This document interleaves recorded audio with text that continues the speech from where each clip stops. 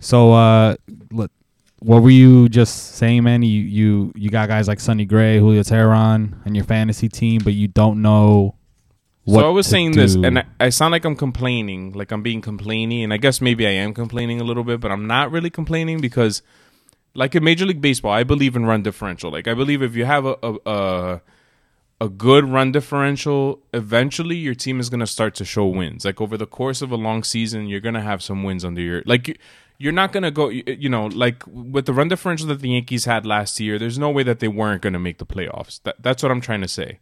Yeah.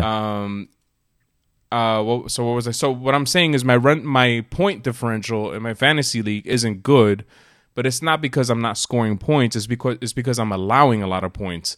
And now the difference is that I can't control how many points my opponent scores. You know what I'm saying? Yeah. But what I'm trying to say is that eventually, that number has to like correct itself. There's no way that I'm going to just continue to be allowing this many points every single week. And so what I was saying was that I'm also struggling because I feel like my team is good enough because I'm having a hard time deciding like if I should drop or pick up a player in through waivers and stuff. Like if you need an extra starter or something. Like I know that Sonny Gray and Julio Teheran are not, even CC Sabathia perhaps, or Julio Urias, however you say his name. You have Julio Urias. I thought LOD had him. Nah, he dropped him, and I picked. As soon as I saw him on the waiver, that's one guy I knew I had to get because. No, yeah, he's like a star in the making. I got it. He's a star in the making, and he was hyped, and then he got hurt, forgotten about, and I think he still has good stuff. So I picked him up. So I'm having a hard time deciding who to, like if I want a starter, let's say. I don't want to just drop Sonny Gray. I know that most people in our league are going to say like he sucks or whatever, but in all reality, he hasn't given me any negative points. So for what he did, the first game he gave me a -10, but since then he's given me a solid 17 points. Yeah, there's really no pitching this year, especially when you look at all the aces that are getting rocked, right? So there's really no pitching, especially in the beginning of the year. So keeping Sonny Gray on your team is not the worst thing.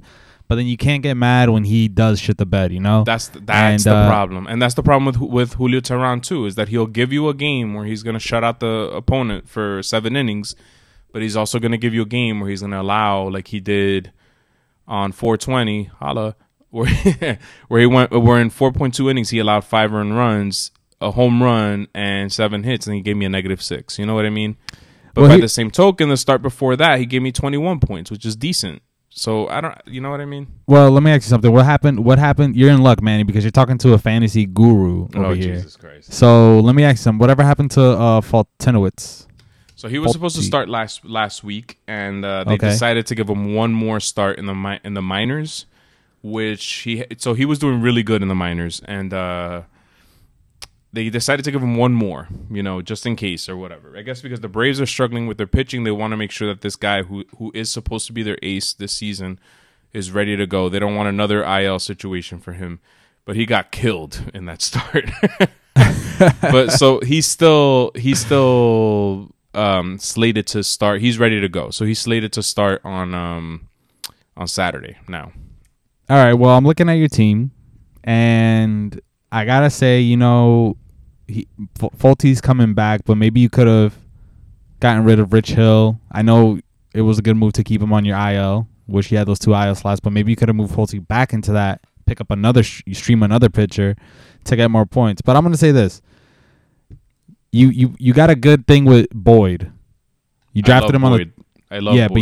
But you drafted him on the 25th round. Now there's a reason he was drafted on the 25th round and not earlier, because clearly nobody thought he was going to have this season. So just expect him. I think he was an unknown. Like, I'm not going to lie. I was keeping an eye on him. I'm not surprised that he dropped to 25, but I didn't know he was going to be this good so far. But I didn't expect him to be bad either, if that makes sense. Well, yeah, that's the thing. That right now you're getting production out of Matthew Boyd. You're not getting that much production out of Bumgarner. So you got to think that the two are going to balance each other out. Like, Bumgarner is going to bounce back as an elite pitcher, but I actually expect Boyd to kind of regress a little bit. Mm-hmm. And then you got Derek Rodriguez, young pitcher you don't really know. Julio Teheran and Sonny Gray, I think they're going to do more bad than good, but like I said, there's really not that much pitching. Jock Peterson to me doesn't. He's never panned out to me as like a great fantasy player, even though he's killing it right now. Because that's just my opinion. You can take it or leave it. Mm-hmm. Ozzy Albies, good player, but he slumped last year for a good amount of time. I don't know about Machado in his first year as a contract. I mean, I want him to do good, but you just don't even hear about him anymore. Like I hear more about Fernando Tatis Jr. Than Machado, and I hear more about Paddock, their prospect starting pitcher, than Machado. So either Machado's not producing or he's staying out of the light or whatever, and I don't really think he is producing that much as he should. Mm-hmm. So I guess that's the thing. But that's the thing. If you look up and down my lineup, right, and my rotation, is there someone that you feel comfortable that you would feel comfortable with if this was your team dropping to pick up somebody else in the waiver wire? Kevin Kiermaier. See, here's the thing with Kiermaier. You're right. He's the one guy that I'm willing to drop to, but he was so bad last year that I feel like there has to be an overcorrection this year, and he's gonna have not a monster season. I don't think he's a 30 home run guy, but I think he could steal some bases. He'll get his share of hits. He'll give you stats in those kinds of areas. Like he already has three triples, 6 doubles. You know what I mean? Those are a lot of points. Yeah, what's good with Brandon Nimmo? Why are you Brandon Nimmo is I think he's underrated, A, and B, he gets on base a lot. He doesn't strike out that much. So in my mind, he's not gonna he may not elevate my team, but he's not gonna hurt it either. Okay, well, and I think that I have Manny Machado, Villar is a good second baseman too. Nolan Arenado, Tommy Pham he has been good so far this season. Jeff McNeil I picked up on purpose as well. I had a feeling he was going to have a breakout season. I think he's the fastest Met to reach, I think it was 100 hits or something like that. That's not saying much. It's the Mets. I have Jose Ramirez. I feel like my offense is fine. You know what I mean? Like I feel like I can go toe to toe with any team offensively. I think where my team is weak is in pitching, and I gave up Clayton Kershaw for Jose Ramirez. But Jose Ramirez, I think, is a better. But you got Fulte coming. You got Fulte coming back. All right. So if I had to make a suggestion on your team right now, I would try moving Jock Peterson now that his value is at the all-time high, and I know it's not easy because he looks like he's your highest point scorer. But if it were me, and again, you don't have to do this, and I don't want you to do this and then find out that you did the wrong decision. But if I was on control of your team, I would flip Jock Peterson for a more solid player, whether it's. Oh, now I got to look at other teams. I'm just saying that's the thing. You have to think of it that way. Like no, in this case, I would flip Jock Peterson for a pitcher. Yeah, I know that in an ideal world, but I know exactly what you're saying. That you have to sell high. Our team has evolved, unfortunately, and nobody's gonna fall for that shit anymore. No. What do you mean nobody's gonna fall for? It's Jock. I mean, Jock Peterson right now is at. Put it this way. He's at the season 93 points for the season. Your next highest offensive player is at 71, Jonathan Villar. Yes. And think about Tommy Pham is killing it this year. He's only at a 64. You really think Jock Peterson is this much better than all your other players? You're right. Maybe somebody's not going to fall for it, but that's why you have to group it with a Julio Teheran or a Sonny Gray and kind of, sell that.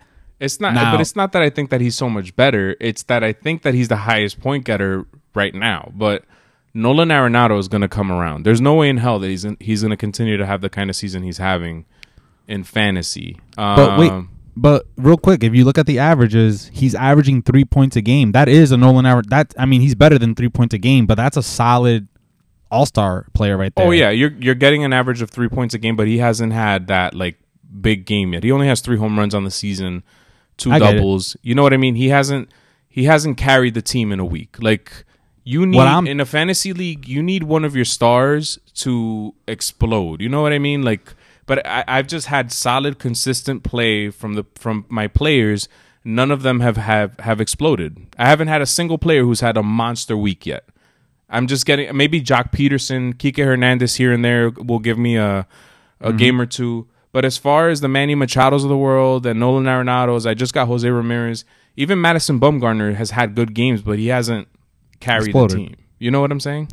I get you. What I'm saying is 3 points a game is a pretty good amount of production, so don't expect Arenado and Machado to be Christian Yelich for like a month because I don't think Christian Yelich can keep this up. This is crazy. Hell no. He's on pace. He's on pace to hit like 70 something home runs. Yeah. Well, did you see this? I forgot where the hell I saw it on Twitter somewhere. In the last list 80 of, like, games, projections. In the last 80 games, he has like 38 home runs or something like that. Yeah, it's crazy. That's half a season. That's on pace for 80. I hope and at the beginning of the season, I said I said Chris Davis, maybe not on the podcast, but I definitely said this in our fantasy league that I thought Chris Davis was going to hit 60 home runs this year. And I do think one of those guys might hit 60 home runs this year. I mean, Bellinger, Yelich, even Chris Davis, I think he's still on pace to hit 60 home runs. Yeah. He hasn't hit one in a minute, but you know. Well, Chris Davis he's hot all of a sudden. Well, I'm talking about Crush. Yeah. K. Chris with a K. Chris with a K, yeah. Chris with a C he's hot, but I'm not buying into that. No, hell no. I wouldn't touch that guy with your dick, if you know what I mean. All right. Get nice and graphic. We've been talking about your dick a lot today. All right. And let's take a look at your team, since you feel the need to dissect my team as if like you're some sort of fantasy guru or some shit. I like to think that I am a little bit of a fantasy guru, but go ahead, dissect my team. I brought you into this world, all right? I can take you out of it. God, it's hot in my room. I like my team, but it's not 100% right now, as you can see. The Judge injury really killed me. Starling Marte collides with his teammate, and he just got back from a day-to-day stint, collides with his teammate on his day back, 10-day DL. Joey Votto. You know what's funny about when you look at I was thinking this today because I was breaking things down, doing some research, because I am 0-3, although I feel like I should have squeaked out a win or two there. Like I feel like the Sandy game I should have been able to win that, and Gus's game I should have been able to win. But anyway, that's neither here nor there. It's a long season. We still have games to play. But when I was looking at stats, you can tell how people view baseball by the way your stats are. Like if you go on the standings and you sort like who has the most singles, who has the most doubles, who has the most home runs, stuff like that. Yeah, you're saying that the best pitching stats are for teams like the Crabs or something, right? Like pitching heavy. Yeah, because they believe in pitching, so they're gonna. And Luigi in the Dragons too. They always have really good pitching stats. Offensive stats, I feel like I've always had a lot of guys with home runs and a lot of guys with walks. And what do I happen to believe in? The whole analytics stuff, right? So it's weird. And then you always have guys that are slap hitters, a lot of guys who steal a lot of bases, things like that. Like it's really strange how it fits our personalities in a way. Yeah, and I always believe that you have to carry at least 3 relief pitchers. Which I think All Caps believes a similar strategy. But yeah, there's no one right way to win in this league. Obviously, you have to have stars in your team, but there's no one right way to lead. And I need people to stop looking at how many points I've put up, because if the opponents that I were facing did more in the week, it would have forced me to stream pitchers as everybody else does. So I didn't do that because I was like, I'm not going to risk that this guy's going to get rocked today. Yeah. So bottom line is that I'm 3-0, and this week is going to be kind of tough for me because, like I said, I got hit with some injuries, and I'm already starting off the day. I think I only have 6 players going. All my relief pitchers pitched yesterday, I think. For some reason, my opponent has 2 starting pitchers and a full lineup, minus 1 guy that's like on the DL. Oh, today? And yeah, and I'm just like, and I this happens almost every week. I have like a day where I have like half my lineup, and I don't even have that many pitchers to start. So, yeah. Well, I think that you and I think last season toward the end of the year, I started making a lot of moves. But typically, I don't make a lot of moves either. I don't feel the need to do that. Like, Things got desperate last year, so there were times where I was dropping like all my good players and just picking up a ton of pitchers that were slated to start on a Sunday and shit. That trick you guys figured out, you bastards. And how long do you want this episode to be? Because I could break down everything that you just accused me of right there, or accused of us. I don't want to spend another 15 minutes on that. No. Right? I've dedicated way too much time on that topic. We'll wrap this up in a minute, but I'm just saying, you're absolutely right. I'm not. So when I made my comment this morning, I woke up and I saw that I had lost the game and CT won his game, and I was like, what the fuck? Like CT doesn't give up. His team, or not his team, his opponents don't score any runs against him, but my opponents like show up all of a sudden when they're against me. I know that has nothing to do with either of us. It's just me being a little bitch and complaining. So yeah, don't get offended by it. And like I said, at some point in life, you're going to lose a game. That it happens. And at some point in life, I'm going to win a game. There was one season where my team sucked. I think it was 2 years ago. And I rattled off like a 10-game winning streak. And I'm pretty sure that I didn't score a lot of points in that 10-game stretch. It just happened that I got on a lucky streak combined with some good moves that I made. And it just happened that way. But well, you got a good team, man. I'm a Bills fan. Do you think I complain that we have to face the Patriots twice a year? No.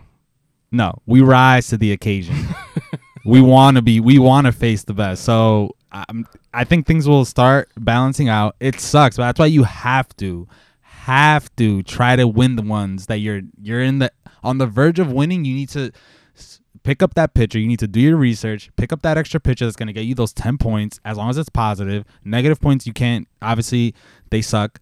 But when I saw the kind of week that the Mexicos were having, I every day I had to think, like, do I take the chance here? I took one chance to stream one pitcher, Ivan Nova. He got me -1 points. That didn't really make a big difference. But the point is that you have to make the effort to win that one. Take it day by day. Yeah. That's my advice. Take it day by day.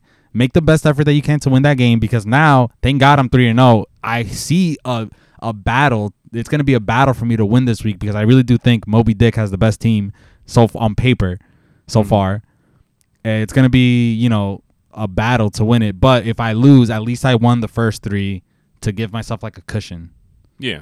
No, and the same here, and that's kind of how I started with this thing, was that I'm afraid to drop some of my guys, because I feel like, yes, they're not the best players in the sport, but they're not going to hurt me as bad as some other players have. And I picked up Mark Fires, run of the mill pick.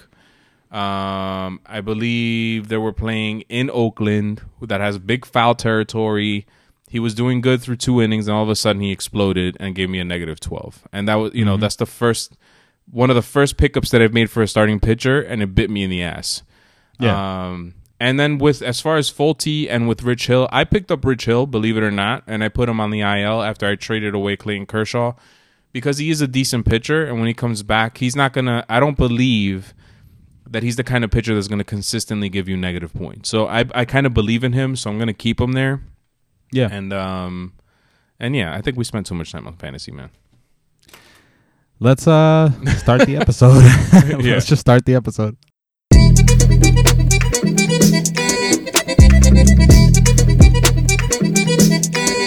What's up, everybody?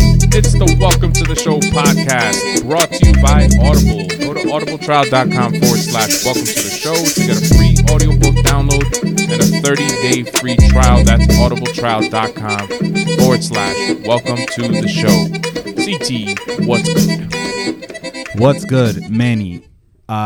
Good day for me. How is it for you? A good day, man.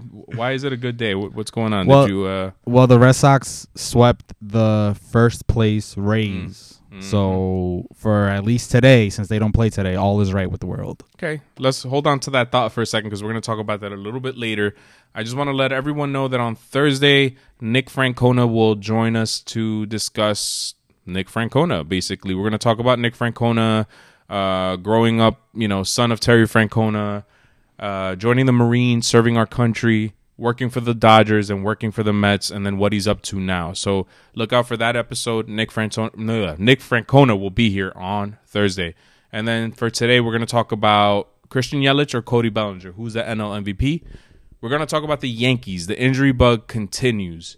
We're going to talk about the Red Sox. Are they back on track? We're going to talk about Albert Pujols and where he belongs on the all-time list. And we're also going to discuss some recent news that came out that Porter Fisher had kind of hinted at in our last interview. It's a story that isn't being talked about that much, so we want to make sure we give that some time, because we want to be the kind of podcast that informs you on what's actually going on, and not bullshit around the issues. So Word. Since you mentioned it, CT, let's just stick with the Red Sox real quick. The Red Sox swept the first place Rays for riding a 4-game losing streak. They're coming back home. They were supposed to play today, Monday, but instead there's going to be a doubleheader on Tuesday, and that's the start of a 10-game stretch in which they're going to face the Tigers, the Rays, and the A's. The A's, by the way, are riding a losing. Is it the A's? Yeah, the A's are also riding a losing streak. They lost to the Toronto Blue Jays this weekend. Could this be an opportunity for the Red Sox to get back on track? What do you think, CT?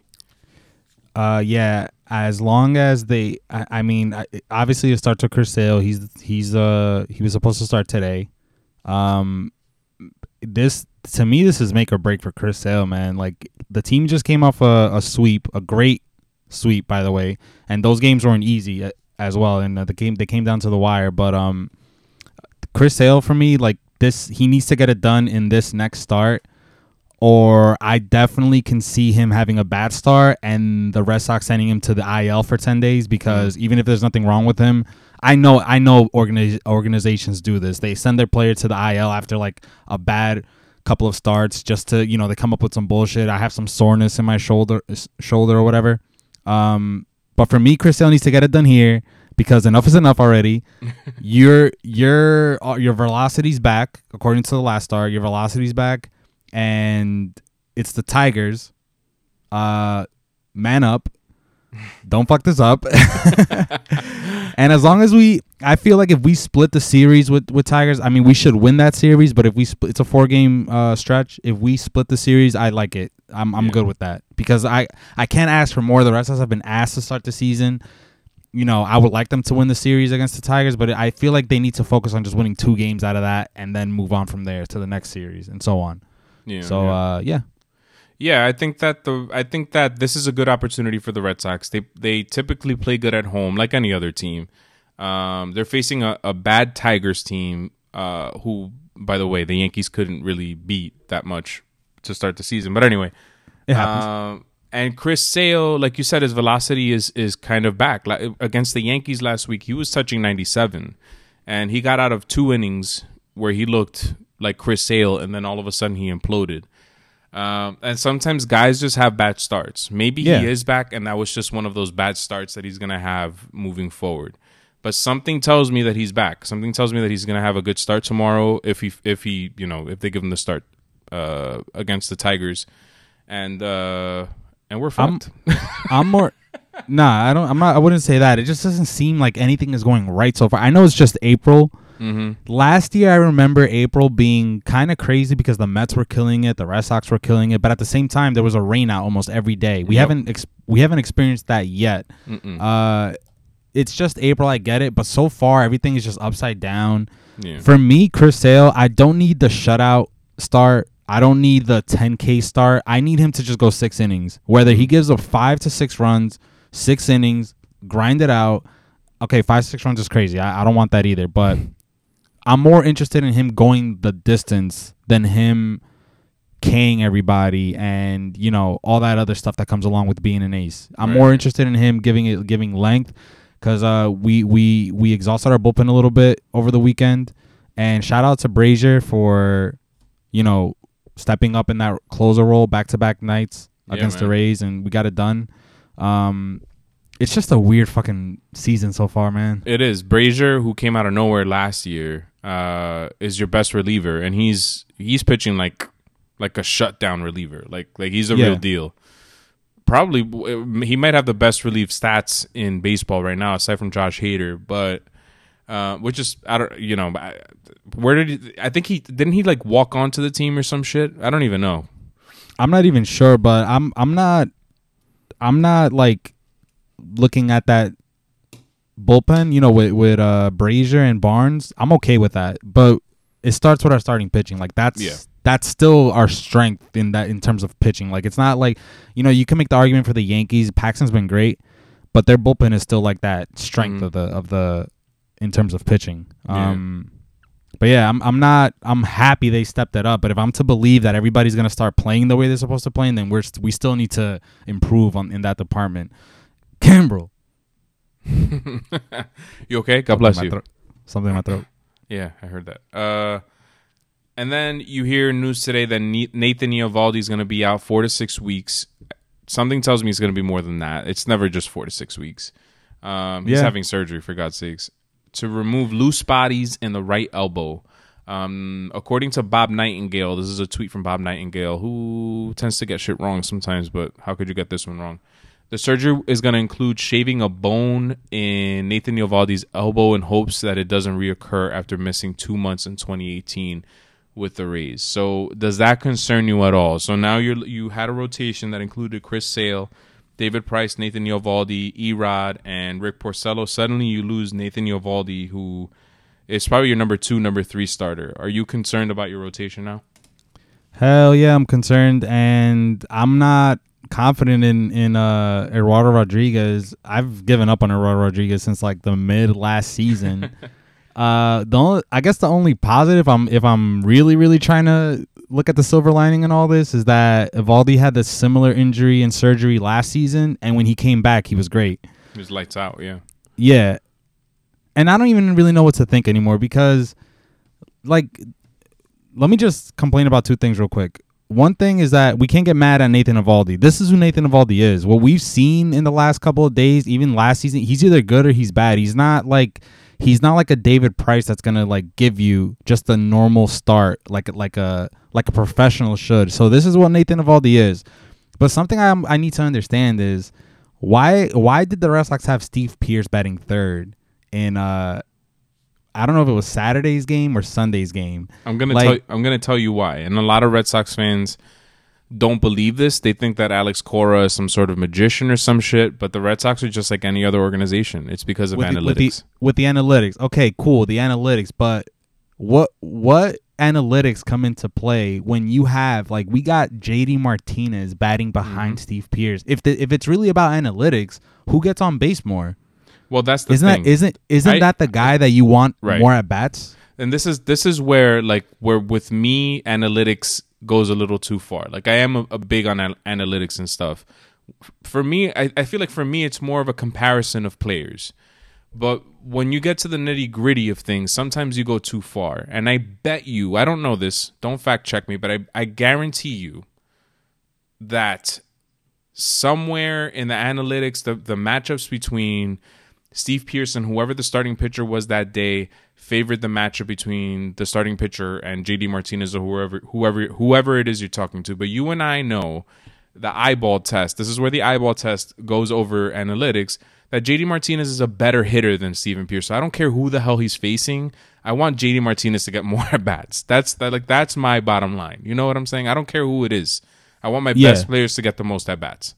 And you know what? Let me just throw this in there because I could be wrong about this. I'm like 50-50 remembering it that Mitch Moreland started the game and Steve Pearce came in as, to pinch hit for him. I guess maybe there was a matchup. But even then, Mitch Moreland is a way better option right now than Steve Pearce. You know what I'm saying? If it was a lefty-lefty matchup, fuck it, man. Like, that's not even a thing anymore in MLB, Like, nobody really does matchup things. Like, you either hit or you don't.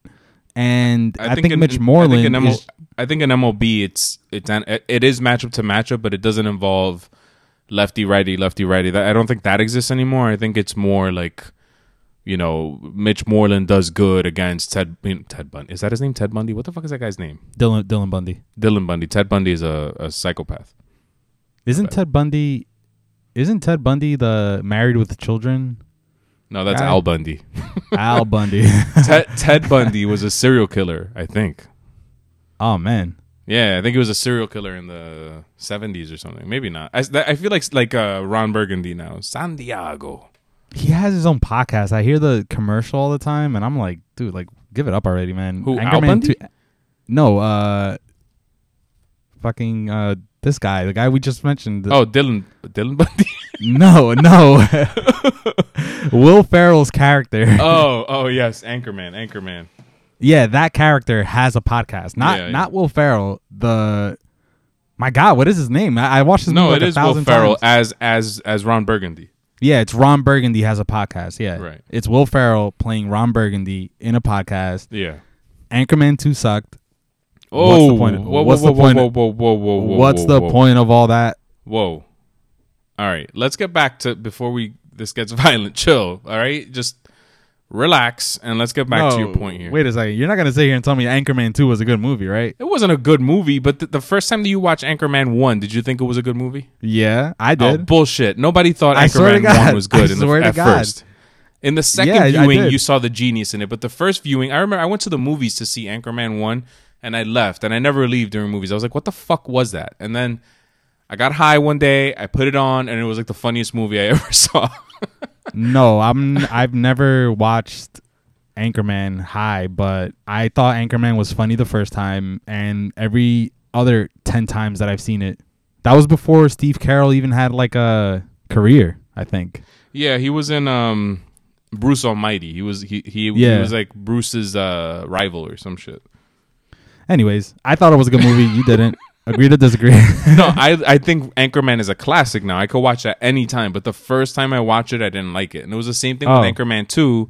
I was like, what the fuck? What, like, this movie's so stupid. And then I rewatched it and I was cracking up half the time. Well, I think it's that kind of movie.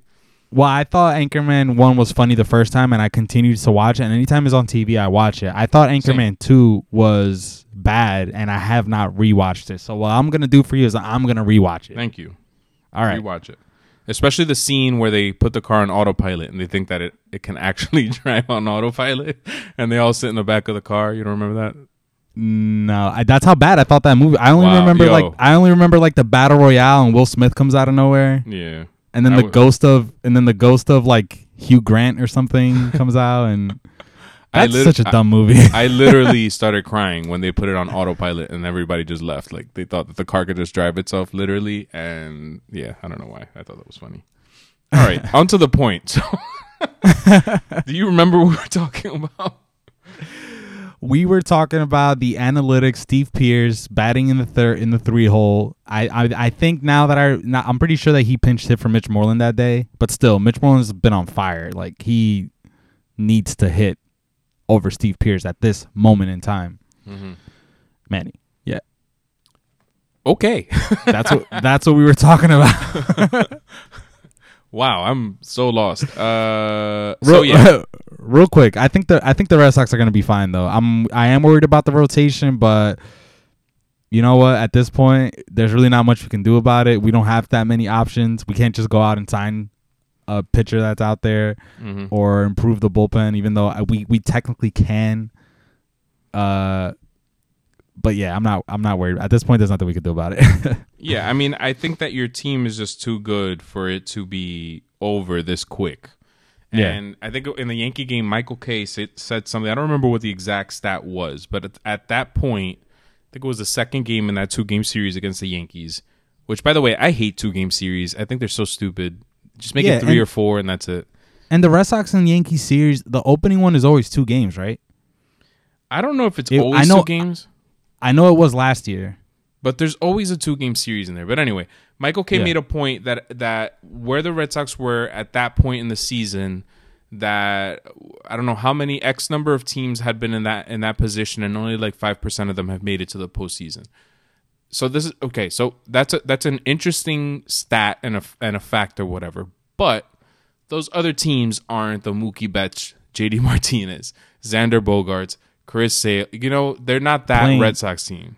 Playing in a division that, you know, the Yankees have all these injuries, and with the Rays, who I really don't see the Rays winning the division. So, yeah, you're right. I don't know, man. I just don't see it.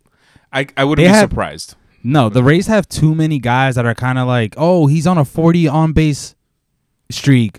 Or, like, look at this guy. He's the first Rays to hit 10 home runs in 20 games. Like, they have too many of those. Even though the Red Sox season was magical last year, the Rays just have too many, like, Band-Aids on things that are just like, you know, they're a pretend team is what I'm just saying. They're a pretend team. Ooh, okay. Yep. So yeah, okay. Let's move on to the New York Yankees, CT. Okay. The Yankees injury bug continues, and the worst thing that could happen to the New York Yankees has happened. Aaron Judge strained his oblique, and according to Aaron Boone, it was a significant strain.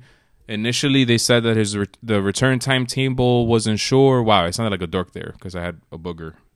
His return time wasn't sure. Now they're saying that he's not going to be back until the end of May, at least. And we know the New York Yankees, I keep saying this over and over again. When they say that it's the end of May, that means he's not coming back until July, maybe August. I wouldn't be surprised. After the All-Star break, probably. Yeah, so he's officially the 13th player to land on the IL this season. Among those players are Severino, Sanchez, Ellsbury, Betances, Hicks, Andujar, Bird, Gregorius, Stanton, and Tulowitzki. I can't remember a team, and I know that they're my favorite team, and I sound like I'm making excuses. I'm not even trying to make an excuse. I'm just trying to make an observation here. I can't remember a team who's lost so many players before like this. Can you? No. Unless we're looking at like the Eagles when they won the Super Bowl, they had a lot of injuries, including like their starting quarterback. But in baseball, no, I can't remember. I mean, the closest thing was the Mets last year. Yeah. At one point of the season, but this looks like more like half the season. You guys are literally all these things. Your ace starter, your best player, your second best player, the heart and soul of the team in Didi Gregorius, your rookie, contact hitting third baseman. You know what I mean? Like don't take what I'm saying as a Red Sox fan. Just listen to what I'm saying though. And this is my thing with analytics and everything that goes along with numbers, right?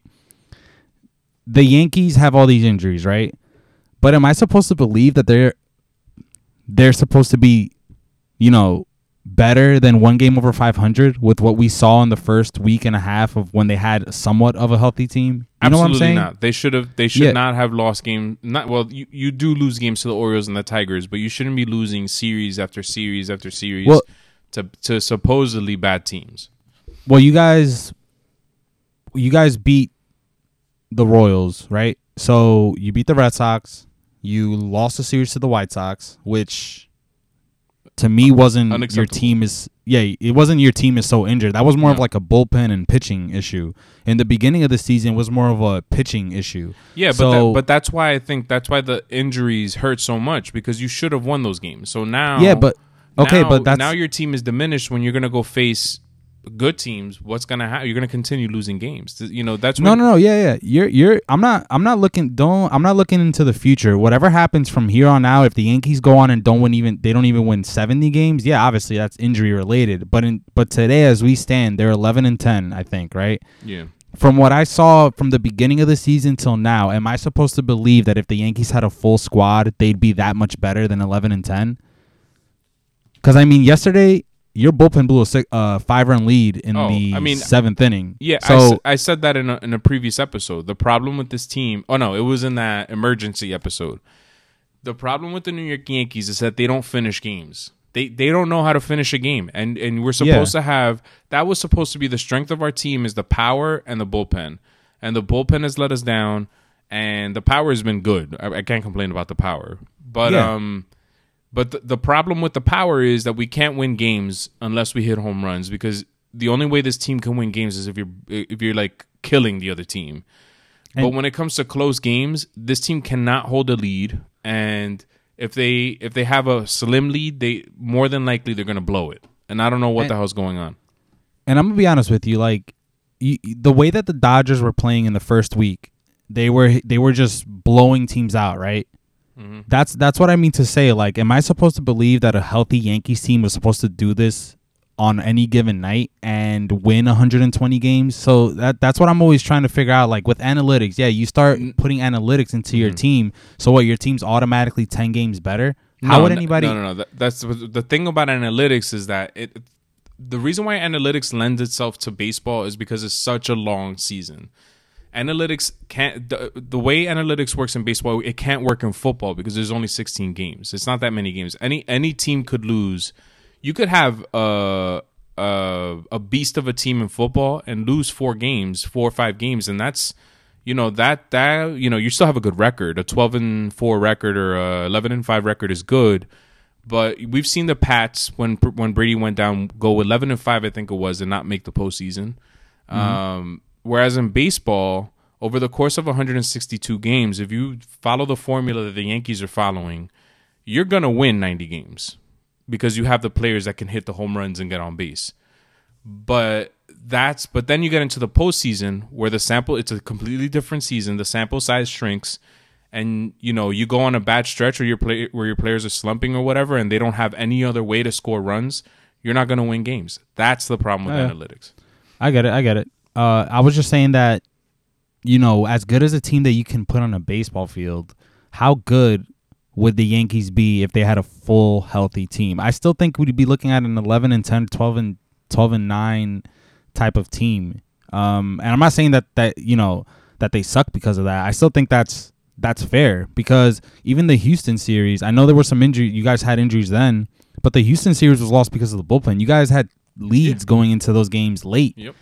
And it was the bullpen. The bullpen, the only injury the bullpen has right now is Dellin Betances. So, yeah, you're absolutely right. I figured Chad Green and Ottavino and all these guys should be able to get it done, especially when you're playing these lesser teams like the Royals. But you saw what the Royals did yesterday. They lost the game anyways. But I don't know. Yeah, no, I agree. It's definitely very unfortunate, and I don't, I'm not downplaying it. It just sucks. The whole thing sucks for the Yankees right now. I agree that if the bullpen could finish out games, I said it in that emergency podcast, this team could, I believe, I don't know at this point, but at that point in the season, they could have had like a 9-3 record. But going into the 8th inning, the team has a lead, and they, a slim lead, or they're going with a tie, and they manage to lose the game. And championship teams don't do that. So, I'm hoping that this team can turn it around. And if we make it to the postseason, hopefully, I think that we still will, because Gary Sanchez is going to be coming back soon. Giancarlo Stanton was only supposed to miss 10 days. It's been over 2 weeks now. He should be coming back soon, and you should win games, even if Aaron Judge isn't on your team. You still have a good enough team that you should be able to win games. Yeah. But so what do they do now, though? Now, as they stand today, like, what do you think they should do? Oh, another thing too, man. It's unfortunate, but Jesus Christ, do the Yankees get some magic rolling in that team? I mean, Clint Frazier has been on fire.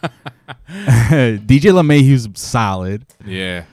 Oh, by the way, all the naysayers for DJ LeMahieu, this isn't an underdog shit or whatever. The whole Coors Field advantage, he's just fine playing outside of Coors Field. He's been probably our most solid player, like consistent player. Yeah. That's all I have to say.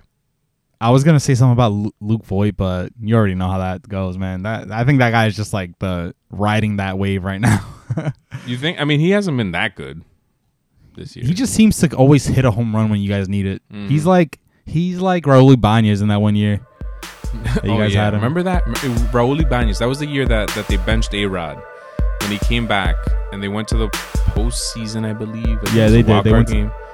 And they benched A-Rod for Ibanez in the 9th, and he hit a game-tying home run. And then he came up again like in the 10th or the 11th and hit the game-winning home run. That shit was epic. Yeah. And then we lost. Yeah. Okay. That's how that story goes. That's how that story goes.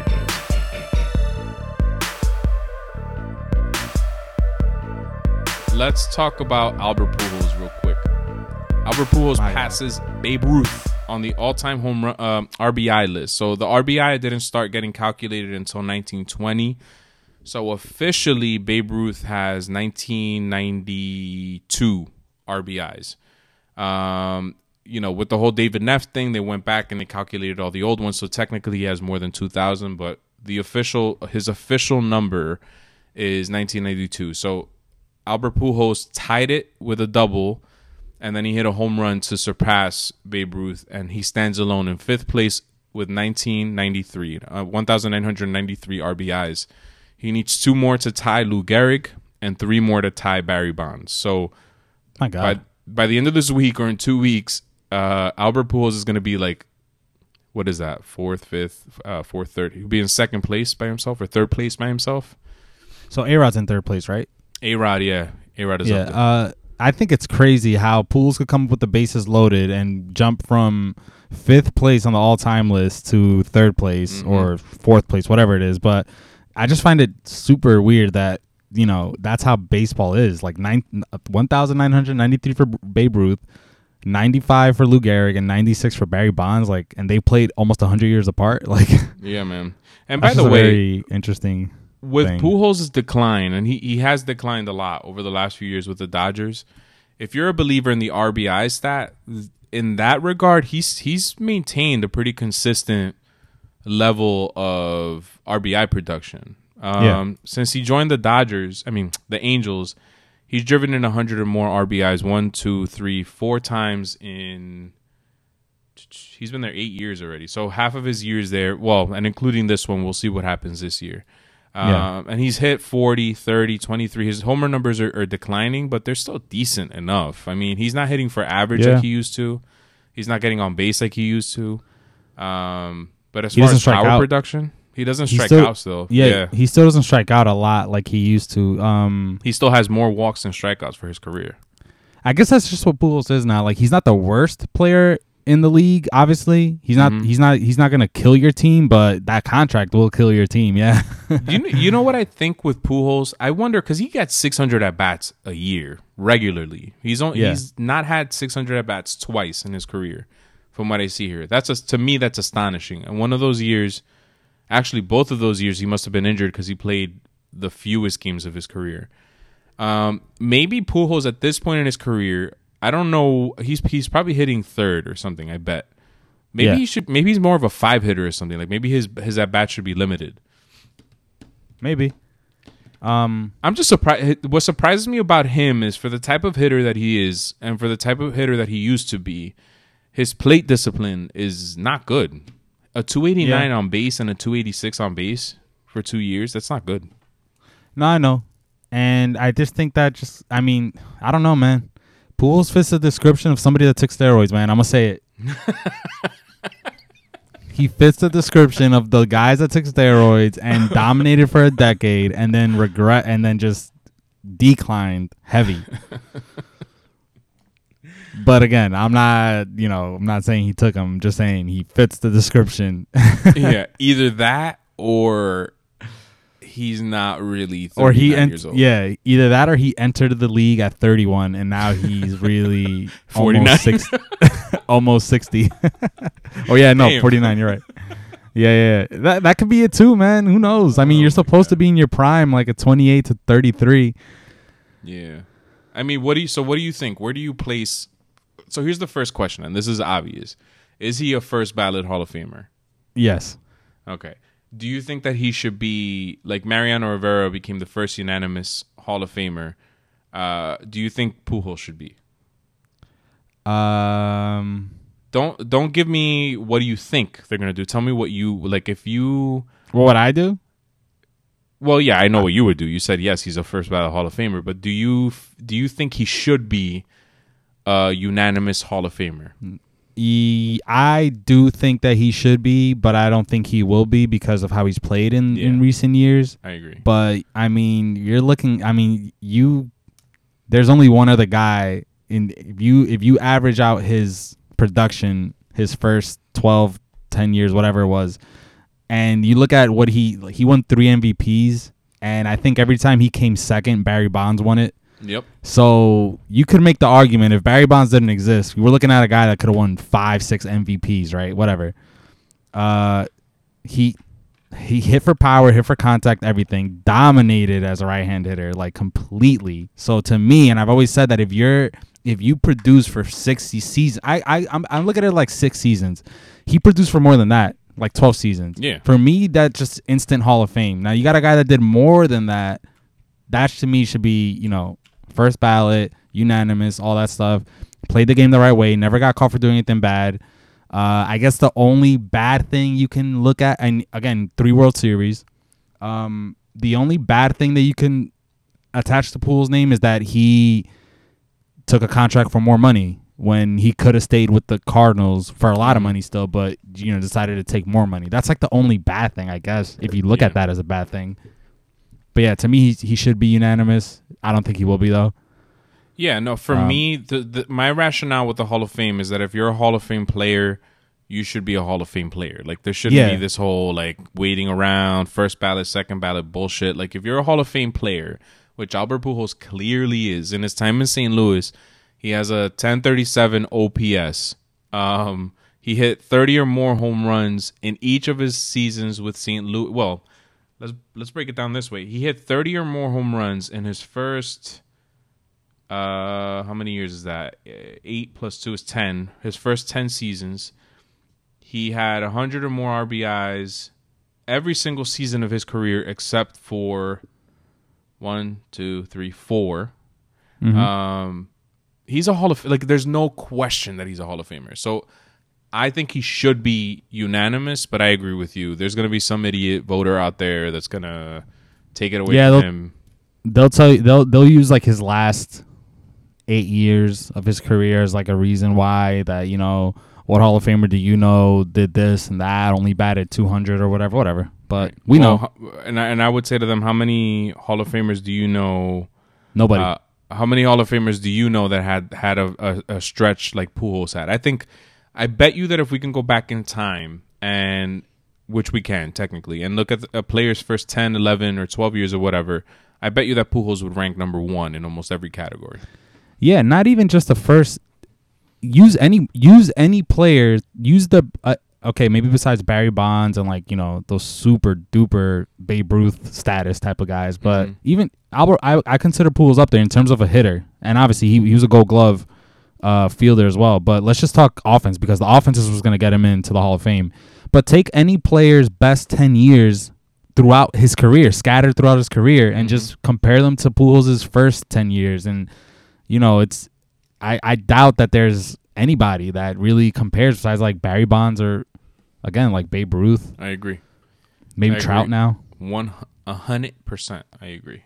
I think that he ranks up there as one of the greatest of all time. Like, I know we say that, about a lot of players. Like, we say that about Alex Rodriguez too. You know what I mean? I think that Pujols is above A-Rod. Like, that's how good he is. As a hitter, yeah, I would put Pujols above A-Rod. Not defensively. Yeah. As a hitter, yes, I agree. Yeah. I think it's like Ruth, Bonds, in terms of like domination, like a player who dominated. I think it's Ruth, Bonds, Pujols, and it might be Trout coming up next. If we're looking at numbers, yeah, I guess you got to put Babe Ruth up there. I don't like to throw out names like Babe Ruth because I didn't see him play. I remember Barry Bonds in the majors, and it was ridiculous. So, yeah, I put Barry Bonds 1, a little cushion. Then I'll put Pujols. And then third, maybe Manny Ramirez or A-Rod. Yeah. Crazy, man. His offensive production was just otherworldly, man. Like, it's at a point where you just reach GOAT. For me, it's where you reach the GOAT status, and I don't like to make a list after that, you know? Yeah. It's fun to like debate and stuff. Do you think Pujols is GOAT status? Yeah. Yeah, 100%. There's no doubt about it. No doubt. So that's why, you know, people like to compare. It's impossible to compare. Yeah. These different positions, different eras, different teams, you know, different sides of the plate, different stadiums. So to me, if you did otherworldly Hall of Fame shit, then you're just at that GOAT status. You just get to sit at the table, and that's it, you know? Yep. I concur.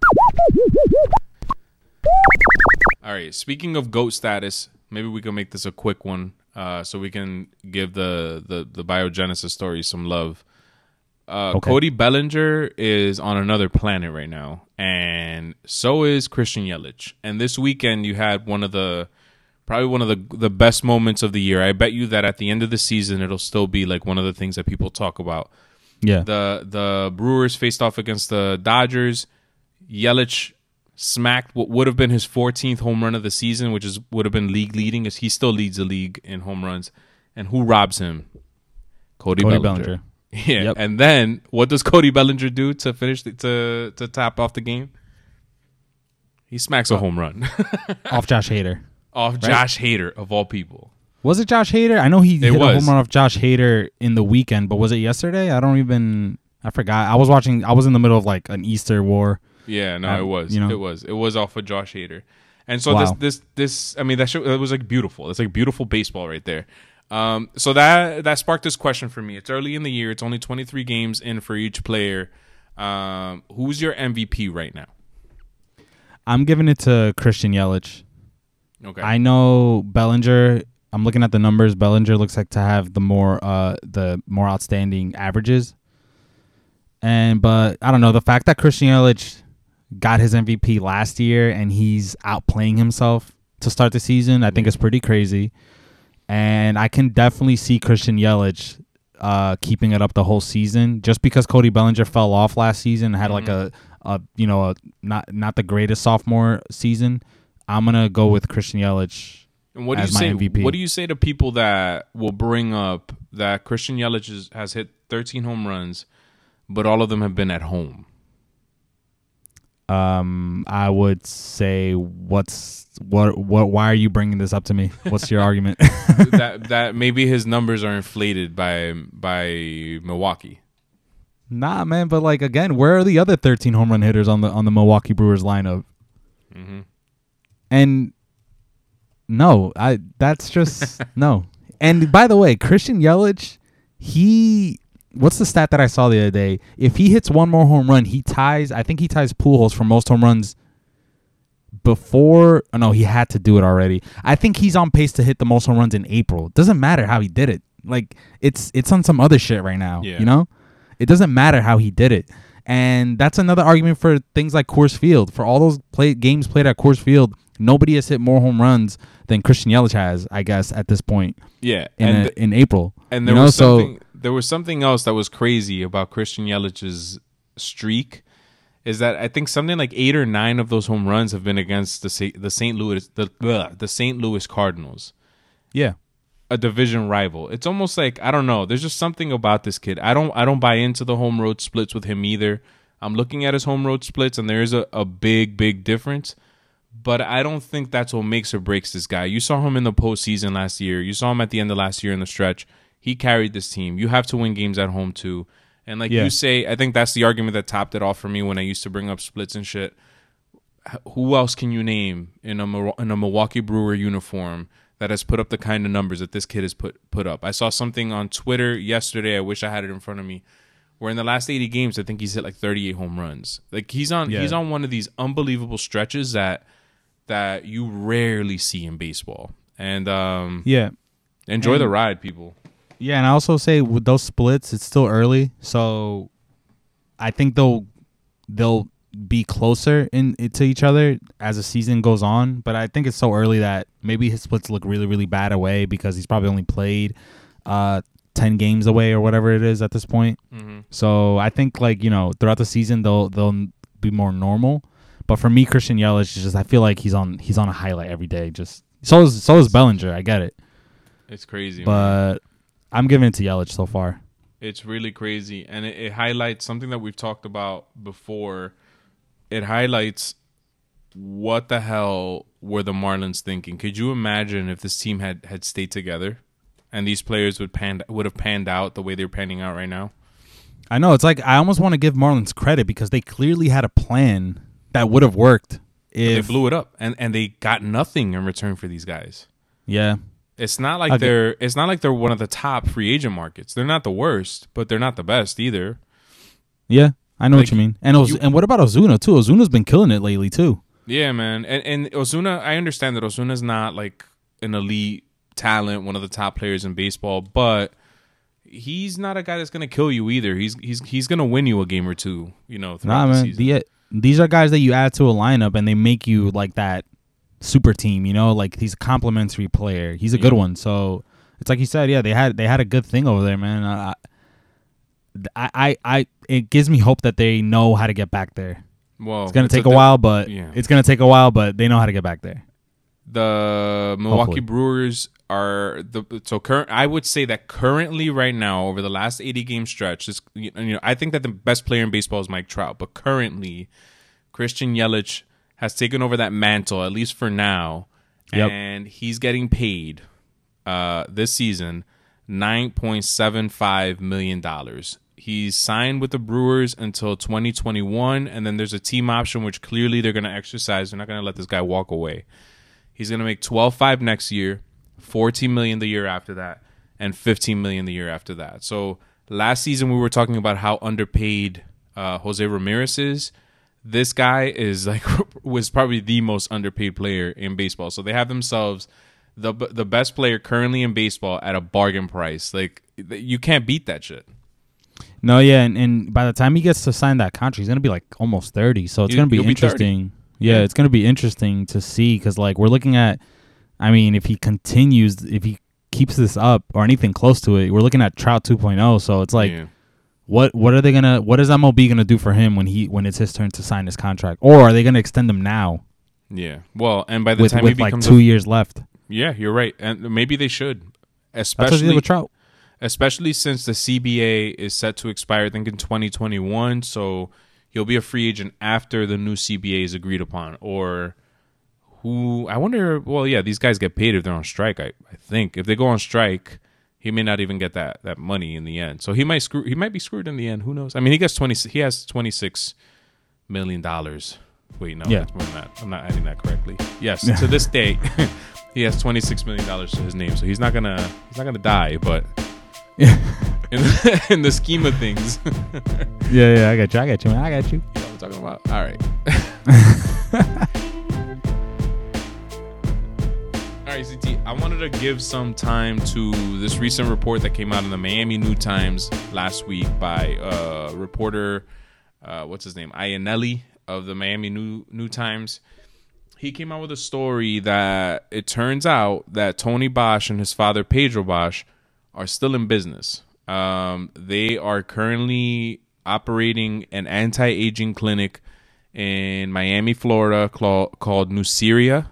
Tony Bosch is listed as the founder, and his co-founders, Michael Junko, and there's a woman in there too. I can't remember what her name is. Samantha something are listed as well. And it turns out that this reporter found out that Tony Bosch is a founder of this clinic, and that one of his clients is Antonio Brown.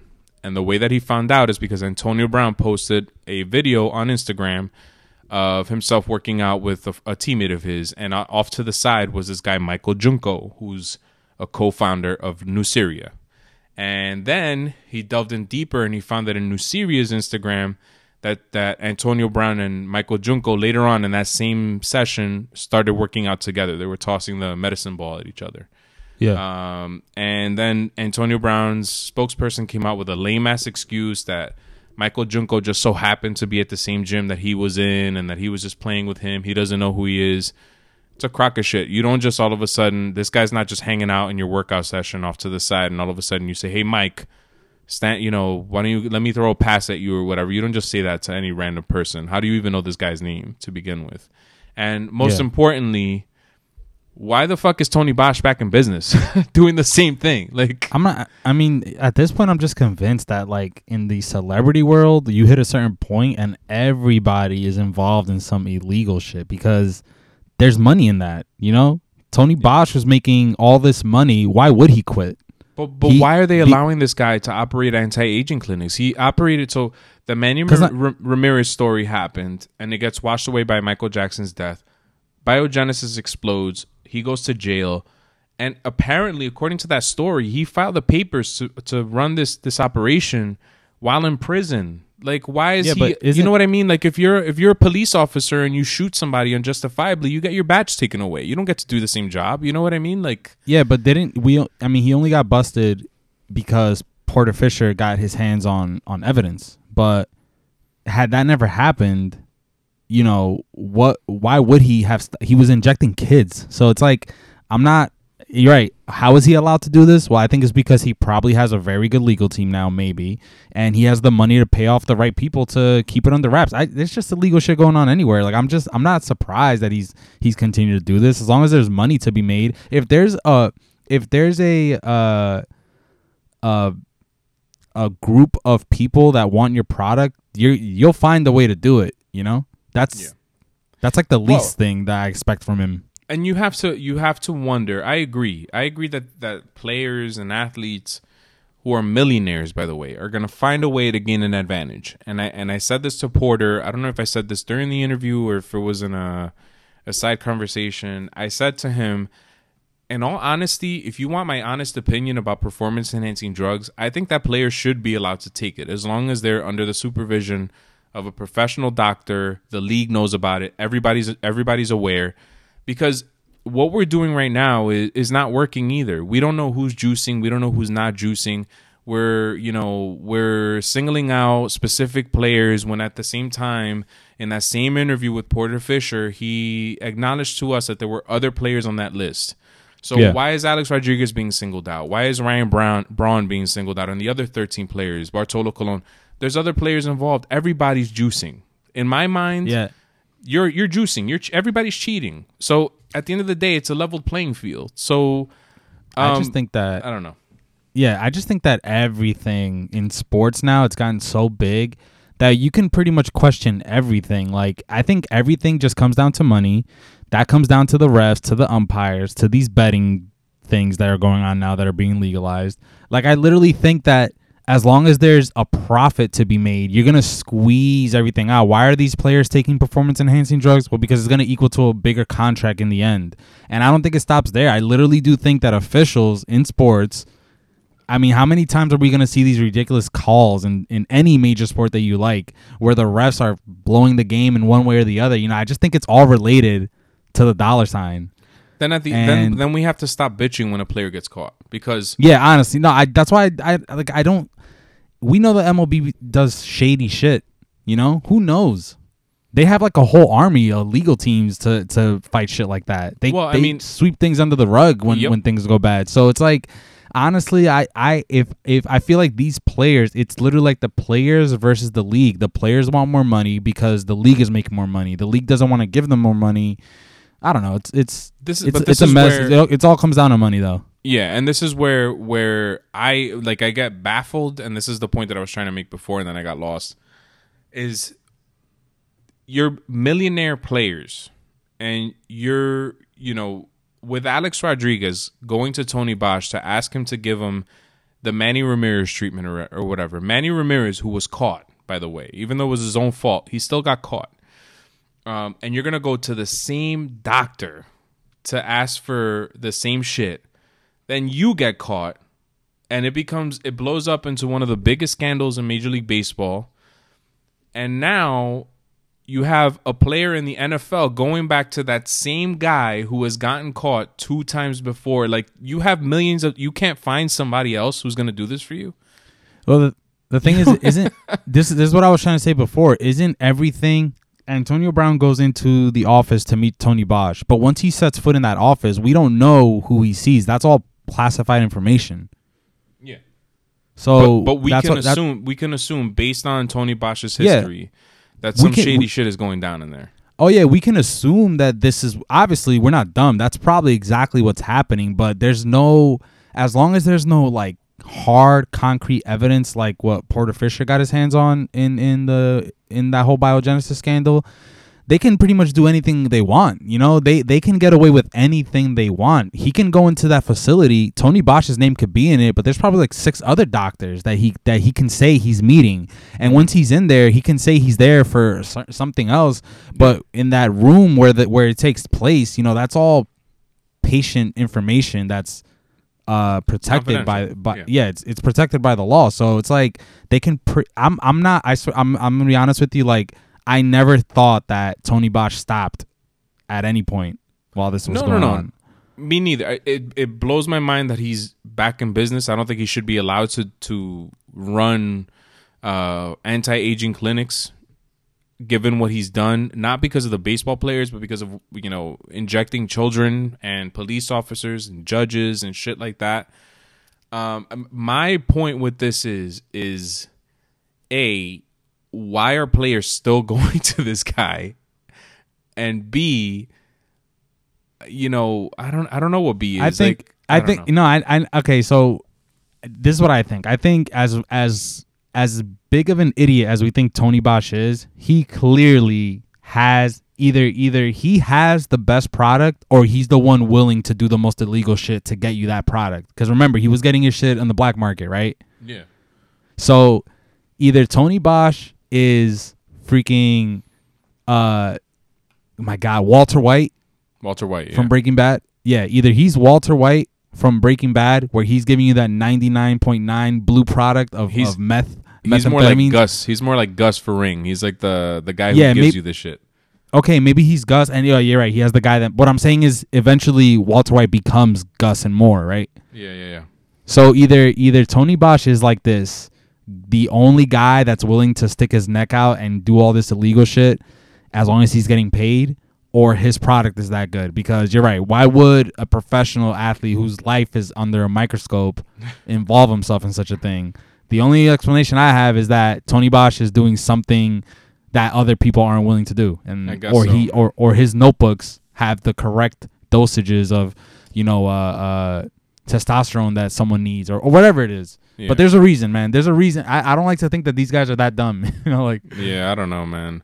And then what blows my mind more is that the story comes out in the Miami New Times, and I'm searching for it to see if anybody's talking about it. Nobody's really talking about it. Like it's like nobody gives a shit.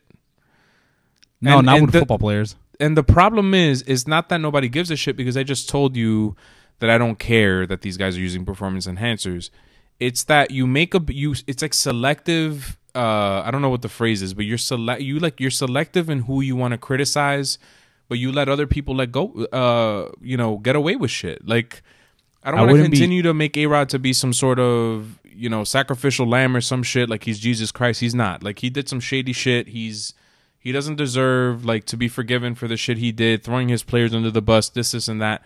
But when you look at the game that was being played at the time, he was being singled out. So why wouldn't he make a fool out of himself, pounding his chest, go on Mike Francesa's show to try to protect himself? Because he can't go out there and say, yes, I did this shit, but why are you singling me out? He's protecting himself. So the only thing he can't say is, why should I serve a day of this sentence if there's other players on that list and we're not talking about them? Like, what? This isn't fair. You know what I'm saying? Like, No, it's the way I look at it is that it's like the media controls, or they try to, and I think because of social media now, it's not as easy to do.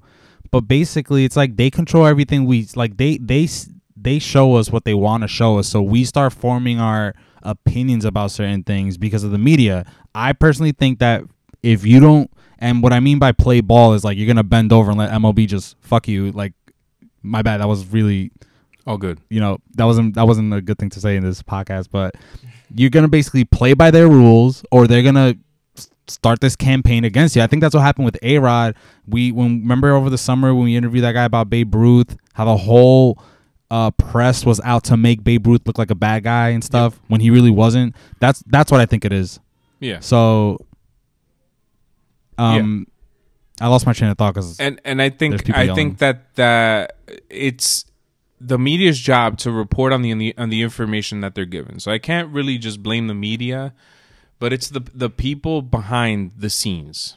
And to me, the people behind the scenes, as much as I love baseball, is Major League Baseball. It's Rob Manfred and his office. And they knew exactly, and at the time it was Bud Selig. They knew exactly what the fuck they were doing. And Bud Selig needed to clear his name, and Alex Rodriguez was his ticket to clearing his name. And somehow the man got himself into the Baseball Hall of Fame, and he doesn't belong there because he allowed this shit to happen. And then when the shit hit the fan, Alex Rodriguez was a scapegoat. I'm sorry, man. That doesn't fly. And now with Rob Manfred, he's no better. I'm sorry, guys. But these guys are corrupt, and it's frustrating, man. It's really fucking frustrating. You ever just watch these random athletes just cause drama out of nowhere, like the whole Antonio Brown thing? Antonio Brown is a drama king. Yeah. Do you ever think that this is just like written in their contract somewhere, like, hey, we're the NFL, at some point we're gonna need you to just start acting crazy because we're gonna need to generate some buzz, you're one of the most polarizing players in the league? Like, do you ever think that's a thing? Because I just find it crazy how there's never a dull week in sports, and it's either game related, like something that happened in the sport, or player related, and it's always like the player versus the organization versus, like, I don't know. It's a repeat. It's every week is a repeat. So Antonio Brown, what's funny about this whole thing is that Antonio Brown's personality kind of fits A-Rod's personality a little bit. If you think of it, he's a lightning rod, just like A-Rod was. Like, inserts himself into every story. He's like the league's villain. but he's amazing. You know, he's one of the best wide receivers in the NFL. But see, Antonio Brown became the villain this year after he started speaking out about all this stuff. This is what I'm saying. I never looked at Antonio Brown and thought like, this fucking guy, like what a cocky asshole and all this stuff. Why am I cursing so much? But he became that, and that's what I'm talking about. There's players that out of nowhere just start doing all this random shit, like Kawhi Leonard. Why did he take himself out of the season? Was he that greedy that he wanted, there's nothing wrong with that. He wanted to protect his future, but it was not in his character until out of nowhere, Or this dude from the Steelers that sat out for the year.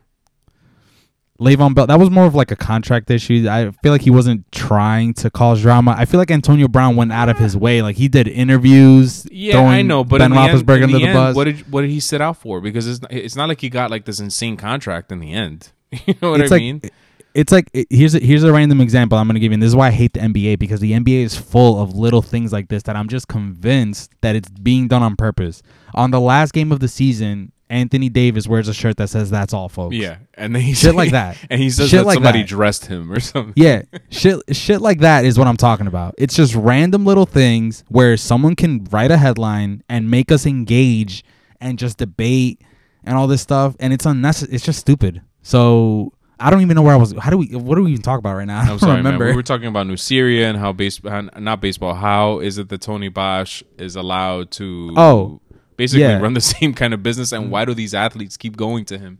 Yeah, and to just sum everything up, you're right. I think everybody's taking something, but I think that they're taking something because there's just every aspect of the game that we're watching, there's some shady shit going on. Like, I just think everything is corrupt. I'm convinced that the majority of what we're watching is corrupt, even down to like the children that they stick in commercials to make us, feel teary-eyed or whatever. I don't know.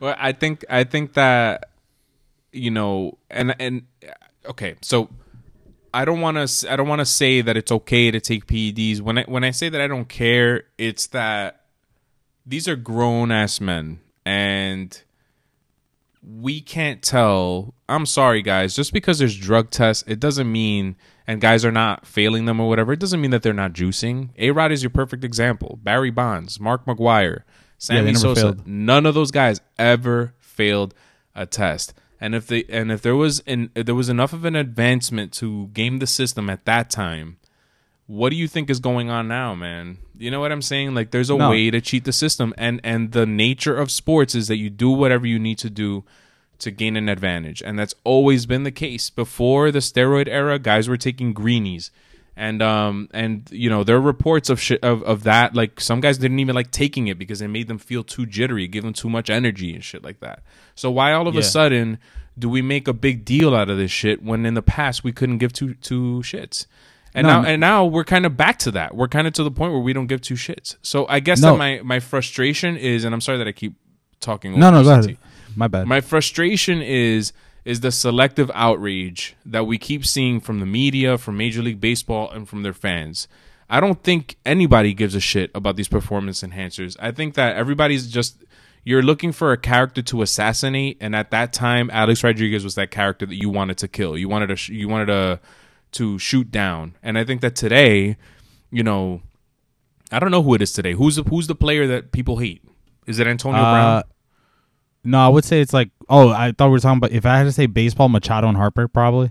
Yeah, Machado and Harper. In football, Antonio Brown's a good one because Antonio Brown's a good one for people to hate on because he started throwing his teammates under the bus, but not that there's anything wrong with that.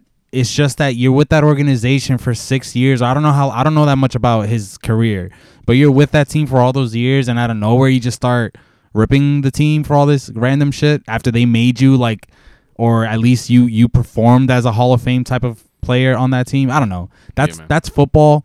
In baseball, I'm just gonna say this. You're right. If these guys in the 90s and early 2000s were getting away with it, like I have to believe that today not only is the method cleaner, but you're not getting the bloated bodies that you would have gotten in the 90s. You're instead going to just get you're just going to get that denser muscle or whatever. And if you notice, every year we have to, and this is the media again, because I also don't believe this 100%, but every year we talk about athletes pushing the limits and becoming bigger and stronger and faster. I swear to, I really don't believe, I don't buy into that 100%. If they want us to believe that 90% of the athletes now are that much more advanced than 10 years ago, no, I don't believe it. I would say maybe like 5%. And I'm talking about guys like Aaron Judge. But again, with those athletes that are bigger, stronger, and faster, what's happening? More injuries, and more injuries is the only argument I had to add to that. That's like the one thing. Injuries were tied to steroids all those years. So like, I think there's some connection there. I don't know.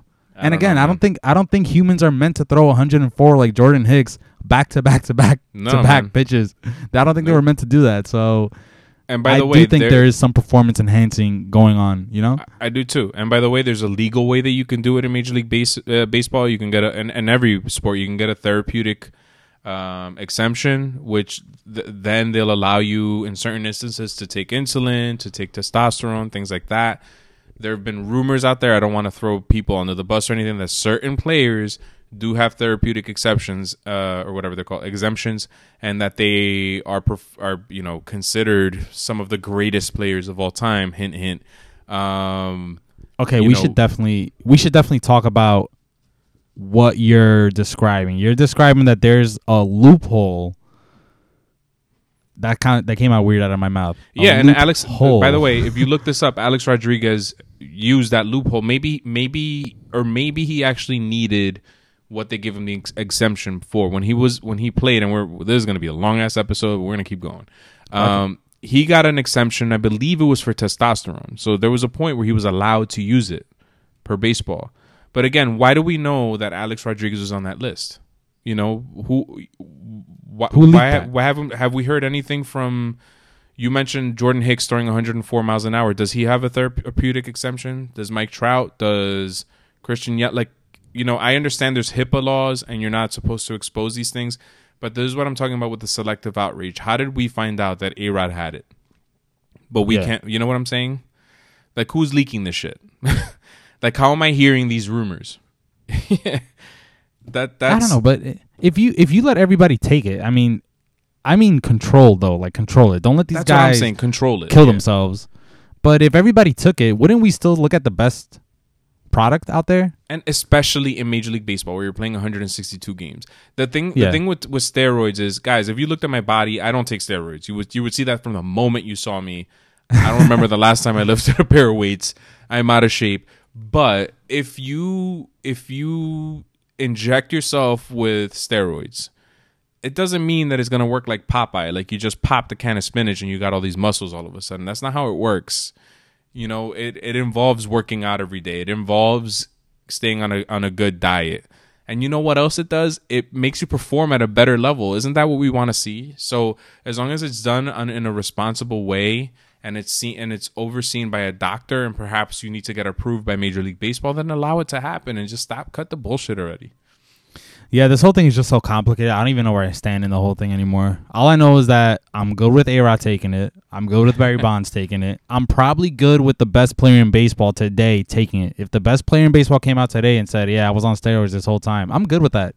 But I don't know how far that goes. If I find out that everybody was taking it, then I might be like, damn, I really did not stand a chance because I didn't take steroids. Yeah. Is how I'm looking at it. And that can do a lot to a kid. I'm not going to lie. Yeah, I'll agree with that. So this whole thing it's a fucking mess. I don't know where I stand in it. I'm sorry. Yeah.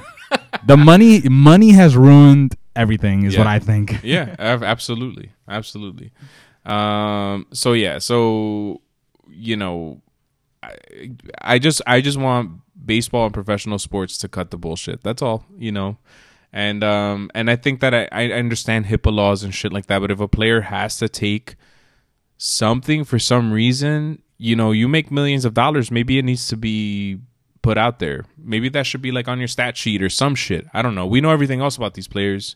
Yeah. We know every split under the sun, how they play when it's drizzling outside or when a fan in the first row is wearing a black shirt. Every freaking split under the sun. So why not inform us on this? Just cut the bullshit. That's all. Yeah. Yep. Wow. What an episode. I agree. Yeah. Trying to go for the 2 hours or? I don't know if I can, man. Me neither. I need to start with sitting on a pillow. I'm sorry. Yeah, I'm starting to. My face is leaning on the microphone. Like I'm dying a slow death, and I'm sitting in a leather chair, and my legs are stuck to it. So I'm afraid when I have to stand up from this chair, it's gonna be a situation. Yeah, come June is gonna be kind of rough to do these episodes because my room is hot. Oh man! All right, let's sign off, Mr. CT. The Welcome to the Show podcast is brought to you by Audible. Go to audibletrial.com/welcome to the show to get a free audiobook download and a 30-day free trial. That's audibletrial.com/welcome to the show.